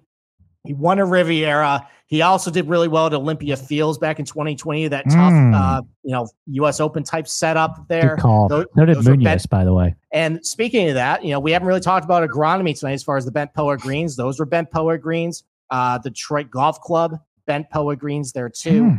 Loving this. So maybe there might be something that he likes those type of greens. So 41 on Niemann, and then we didn't mention him earlier, and it's not a perfect case, but I like what Max Homa has been doing ever since the Farmers Insurance Open. It's not a perfect bulletproof case with him. There's definitely some flaws. I mean, the positive about him, absolutely crushing it off the tee. Really improved his accuracy off the tee too. He's got a good combination of length and accuracy. Hitting his irons really great. The negatives about him is his short game is a little deficient, but if you look at just some of the results this year, there's a handful of tournaments where he's just been absolutely disastrous. But he's shown some upside in a couple other tournaments too. He's actually coming in scrambling a little better. So there's a little bit of volatility there, maybe hitting up week with that. And then the bogey avoidance rate, I know he doesn't rank very well in that, but a lot of that came from this year, everything before the Farmers. Since the Farmers, his bogey avoidance rate is only 14.2%. That's good for T30. So he's just playing really good. There's a little bit of shades of Gary Woodland in the fact that Woodland didn't really do much in majors before he won Pebble. And then finally he got a top 10 or two. Before that, he finally broke through. Homa finally finished T13 at Southern Hills. Maybe that's some of the confidence he needs to finally kind of break through. So I like those four. And then I'm considering, I probably have room for one more, considering the Xander outright, kind of waiting to see what the weather looks like. Hideki's on my radar if he slips a little bit.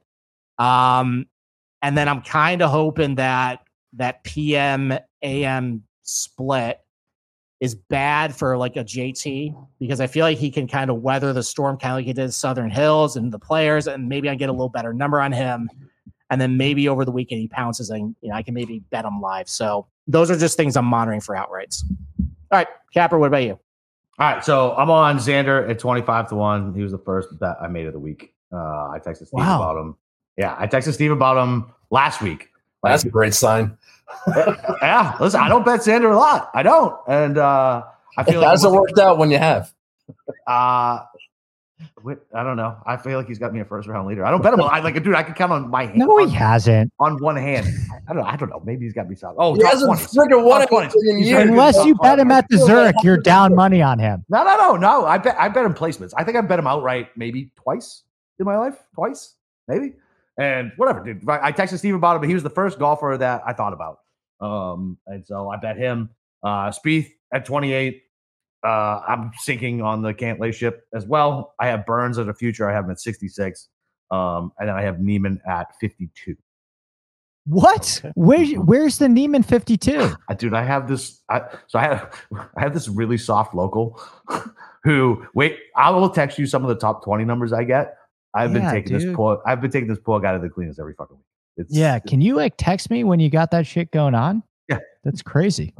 Can I ask one quick question before we go? Sure. Am I overrating how afraid does the Rory thing not feel to you guys a little bit like Rahm last year, where Rahm was playing so good coming in last year and we all kept trying to figure out reasons why he wasn't going to win? And then it's just him last year. Yeah, it's just or do you guys think I'm overrating the Rory thing and you guys aren't as scared? Here's my hesitation with Rory this week. Quirky and Rory, I don't feel like are in the same sentence. That's my only pause. Yeah, you know what else is weird about Rory? He's 114th in this field in putting from 5 to 10 feet over the last year. Yeah. Weird. Kind of scary that he's been so good despite not making Right. 5 to 10 footers. Right. I mean, he shot 62 and missed 3 putts inside 5 feet in his last round. Yeah, but he So- also drained like fucking 3 from 35 feet. So like, I don't know. feel I'm like everything just like equals out. I'm getting too swept up in the narrative, but I kind of see it. Oh, it's scary. But like last year I literally single bet. That was it. One bullet, John Rahm, my only outright for the US Open. Yeah. That was it. What did Rory do in the PGA last year at the Ocean Course, where he was a favorite coming in because he won there before, and he was just coming off the win at Quail Hollow? Didn't that happen last year? He wasn't relevant. I don't think he was as buzzy as this week. There wasn't good versus evil. But when there was a buzz going into Portrush because he's the Ireland Yes. guy, how did Yes. that first round go? Yes. Those are the vibes I'm getting. I'm waiting for Rory to fall flat on his face. But Okay. I'm All right. all the No. time. That's what I needed to hear. I'm expecting all the Rory hype and him not to do anything. Okay. He just won. Okay, And that's fair. That's the before. counter argument I needed to hear. Well, no, but if he goes and wins, it's not my fault. I mean, yeah, he can win. Yeah. So Well, I think I'll add one more thing. I think the Andiker said that Rory had no shot of winning this week. oh no, did he So, really? Yeah, that's That's not great. that's going in his favor a little bit. His reason, by the way, for saying Rory had no shot of winning was, did you hear this? He said Rory could have closed the door on like the 16th hole and won by 4 strokes. So I wasn't convinced he was dying to give that tournament away. Oh my God. I mean, look, he definitely, if Finau, I still stand by, if Finau made that fucking bunny 5-footer on 15, Yeah. I feel like You that had him would've too, Capper? Yeah, I did. Yeah, I had him too. And I think that would have changed it because it would have put more pressure on Rory. Right after the bogey, I don't know. I feel like it would have played out different, but who the fuck knows? Doesn't matter. Rory closed it out. Is what it is. I'm terrified of him this week, just like you are, but I'm not betting him at fucking 10-1 back to back. Sorry, I'll just lose my money somewhere else. Mm-hmm. All right. So, all right. That's the end of the show. Jeff, Plug away. Andy, why don't you? I'm sorry, Capper. Did you say something? Yeah, plug away is what I was saying. Yeah. Jeff. Yeah. Give us some plugs. Andy, why don't you start with you? Why don't you plug whatever you want? Well, I'm busy these weeks. I'll keep it very simple. You can follow me on Twitter at ADP Sports. I have 2 podcasts coming out. One already out. One's a deep dive on Brookline. That one's already out. I have a show with Pat Mayo coming out tomorrow morning or late tonight. And then I have a show with Kobe Dubose coming out in Tuesday night. If you don't know Kobe, he's won about almost $1 million in DraftKings over the last year. He's a great guy. So that'll be fun. And 4 times a year for the majors, I do a giveaway too for 5-star review on Apple Podcasts. So if you could leave me a 5-star review, that'd be sweet. And I'll give you cash or my Scotty Cameron putter, which is what I'm also giving away if people would prefer that. But yeah, the podcast that one's my baby. So yeah, I do a bunch of other stuff for Rick Gaiman too. And all that stuff's on my Twitter. But if you could check out the podcast, that'd be tight. Okay. Nice. All right, Jeff, what about you? Plug away. Oh, wow. Wednesday nights, Nagel's Bagels on the old Twitter, YouTube channel. Like and subscribe. Watch a replay, whatever you want to do. Retweet, all that good stuff. But yeah, I'm going to go through. I got to just do my preview show. This year, we're going to be live up in Boston Wednesday night. Hey, we got Rory, Xander, and Hideki pairing on Thursday and Friday. So that'll be, I'm going to get all sorts of angles from those guys. I'll be rooting for Xander. I'll probably have money on Hideki. I'm going to hopefully watch Rory shoot 80, but we'll see. That's so annoying too. I feel like if I was going, I would want Xander with Russell. Or Cam Brian Smith Harman. and Hovland. Yeah. Or just Oh, we got Hose last year. He was paired with Phil. That's a freaking mob scene. It's the worst. There's always 2 mobs on the course. It's whoever's following Spieth around and whoever's following Rory around. And normally. Anyway, it's just I'm gonna be stuck in a mob. It'll be fine. I'll navigate. But yeah, Wednesday nights, Nagel's Bagels on Twitter, YouTube, and Thanks for having me on, guys. Good to talk to you as always. Always a good time. Steve, you got anything else, brother? No, that's it. Tomorrow night, we'll have Pamela Maldonado of Yahoo Sports on with us to break down the betting card. And we'll talk to you tomorrow night. Yep, that's it. And don't forget about our props contest that I talked about pre-show. And other than that, fucking U.S. Open week, baby. Let's fucking go.